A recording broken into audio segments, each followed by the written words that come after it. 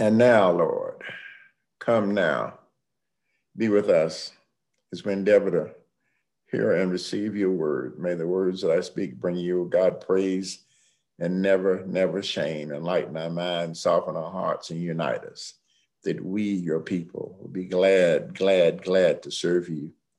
In Jesus' name, amen, amen.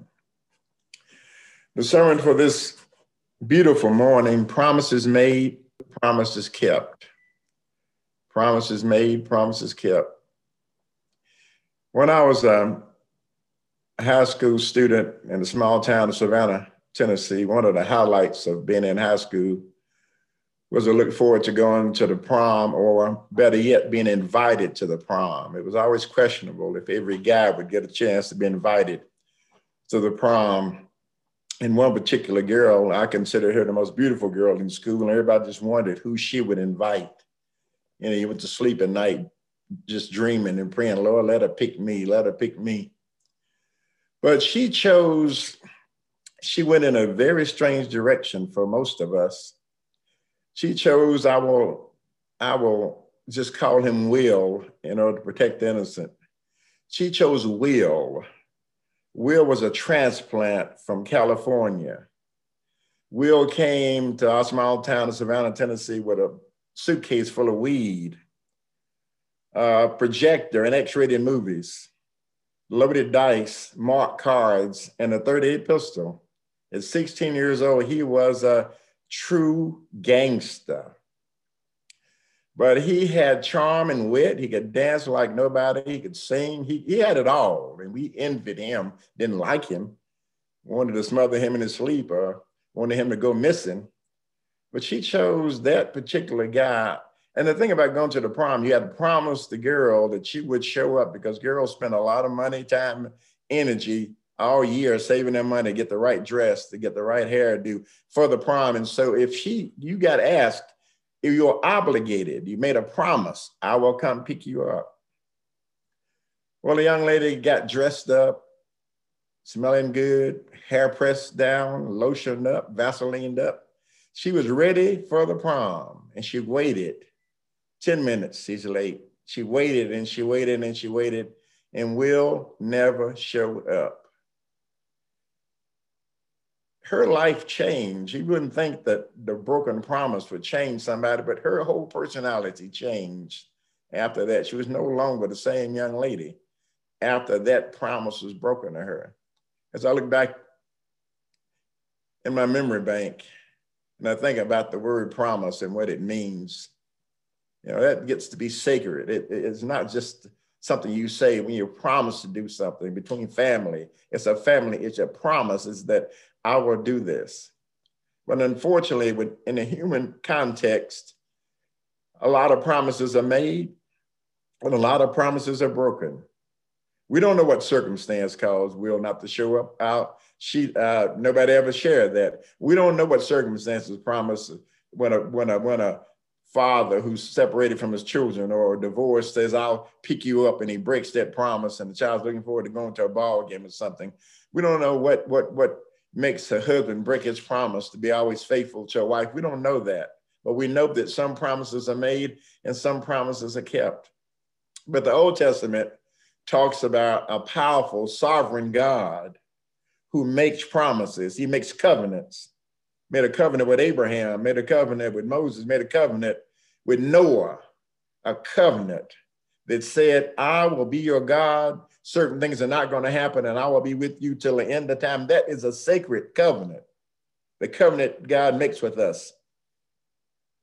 It says you keep it because God has kept his promise through the centuries and through the ages. Jesus is not going anywhere. Through anything that happens, we know God is still going to be on the throne.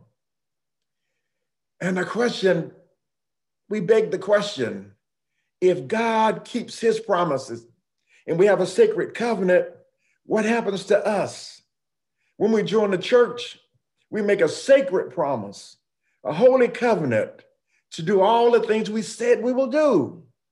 I will serve you. I will give my resources. I will give my time. I will give my talent. I will pledge my life to the church. Unfortunately, God keeps his covenant, but we struggle to help others to keep that sacred covenant.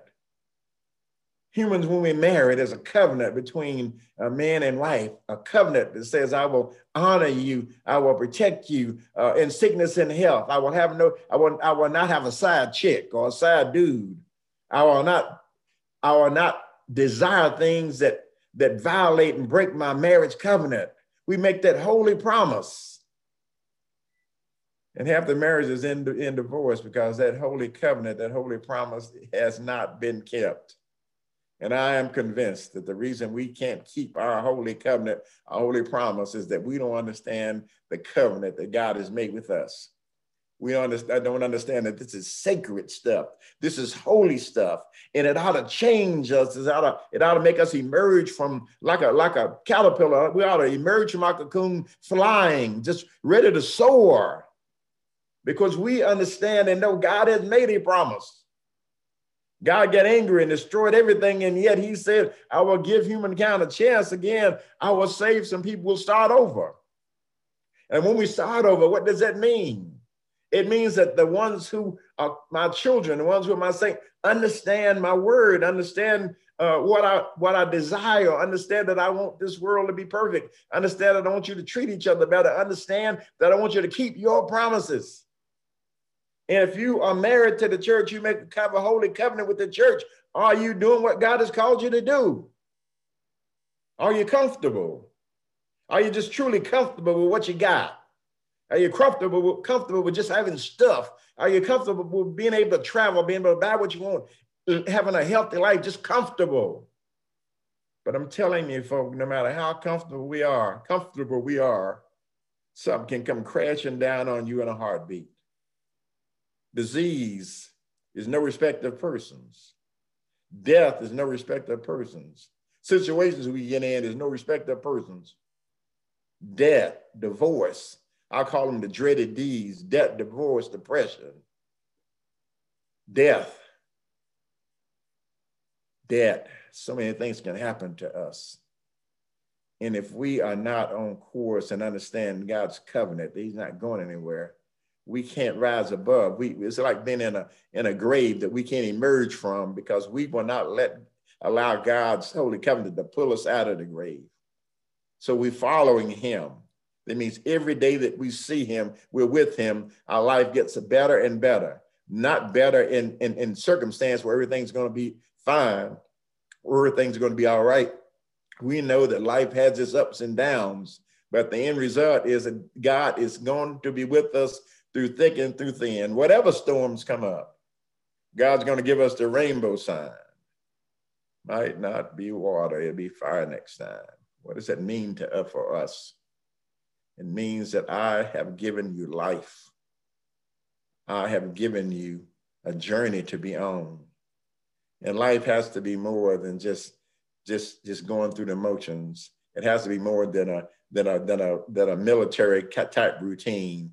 It has to be that I understand God. I understand that spontaneity sometimes is important. I understand that marching on is important. I understand that God has said to me, explore this entire world, just treat it right. God has said to me, treat others right. God has said to me, just keep moving, keep going, keep going, keep going. Don't let anything turn you around. Keep going on toward perfection. Keep going on toward perfection. Keep going on with the saints. Walk with the saints. Don't walk with those who are going in the wrong direction. Walk with the saints. Where will you find them? You'll find them in church. You find them in civic organizations. You find them everywhere. And you will know them by their fruit. You ever been in an organization where you know people who just talk all the time? All they do is talk. All they do is talk. But the quiet warriors, the one who do the work, don't have to express themselves constantly. I think sometimes we talk just to fool ourselves that we have value. You don't have to talk to have value. You have to be able to say that I am God's child. I was born with value, and how I've inherited from my Lord. I'm a prince, I'm a princess, and I will act like it. You know, in The Color Purple, I love that line where he says, "Oh, mister," says to his son, "Boy, you're the head of your own dinner table and you're sitting here acting like a darn waiter." Too many of us are acting like waiters in God's kingdom. Too many of us are going around with a head hung down. Too many of us have not embraced God's preferred future. We've not looked up toward the sun. We're not moving. We're not surging ahead. Too many of us have stopped and we're stuck. You've heard me say many times, my grandfather always said, a lot of people die around 30. They just wait on 80 to be buried. They just stop living. They just stop living. You know, when I grew up, I was determined that when I got married and had children, I would not live a mundane, routine life. I got tired of having fish on Friday, pot roast on Sunday. Nothing ever deviated. It was just we went to, you know, we're going to on vacation. We're going to Selka Bud. We're going to Selka Joe. We're doing the same stuff. And maybe circumstances we had to do that. But I'm saying if you don't have to do that, God says have some spontaneity, try something different, go somewhere else, do something else, explore the world. I've given you a heart for curiosity. I've given you a mind that seeks out things. I've given you a love for other people. Embrace that, take it and receive it. I have made a covenant with you, which means when God makes a covenant with us, that covenant ties us. We have a rope that ties us to every human being God has ever created. Wherever they are, you are uniquely tied and their welfare ought to concern you and vice versa. We're uniquely tied because we truly care for God's creation. We truly care for God's people. We live in covenant. And a covenant says, I will use all my resources, my gifts, my graces, my time, my talent. I will use that for kingdom building. I will use it for kingdom building. Too often we don't help people understand why we need all you got. Because people are not going to join churches when they think all you want them to do is help you pay utility bills, help them to pad your pews, help them to help you bring ding-dongs on Sunday morning, and all that's okay. But people join churches when they know that you are there to serve humankind, when they know that you're there to make a spiritual difference, when you're there to make a physical difference, when you're there to love and to care about people. And people want to join a church when they say it is not about the folk with their butts on the pew. It's about the folks who get up and leave the pew. It is not about making people happy and content and satisfied. It's about challenging folk to serve and serve until we die. That's who God calls us to be. The ones who continue to serve. We serve with passion, not pessimism. We serve with passion and joy and hope. And we fulfill God's mandate of this holy covenant. What will you do with your life? And the question is, what do you tell your children? As God has given you a child, the child is born, and we think about in Roots when they lifted up the baby and behold, something great. When the baby was placed in your hands, what was your desire to tell that child about the future? Was it your desire to tell a child to get all you can, grab all you can, hold all you can? Or was your desire to tell a child, you are born into a wonderful, awesome world with other brothers and sisters and family, embrace them, love them, care about them. You are born for a purpose. If you're born to teach with passion, in Christian values. If you're born to be a doctor, let it be about serving people and not making money. If you're born to be a lawyer, let it be about serving people and not making money. Let it be about doing what God has called you to do, because you are a saint, you are a servant, and you got to keep on going. So what stops us from understanding this covenant? We just get lazy sometimes. We get lazy and we don't see the work our brothers and sisters are doing. We get lazy, we don't see the need. We get lazy. Sometimes we get so caught up with self. I've been there, done that, brought the t-shirt. It is about me. I remember life in my 30s and 40s when everything I did, I compared to what other people had. You know, I turned 40 and I started laughing. If you are in the race, the rat race, as Joe Lowry said, if you're in a rat race and you win, at the end, you're still a rat.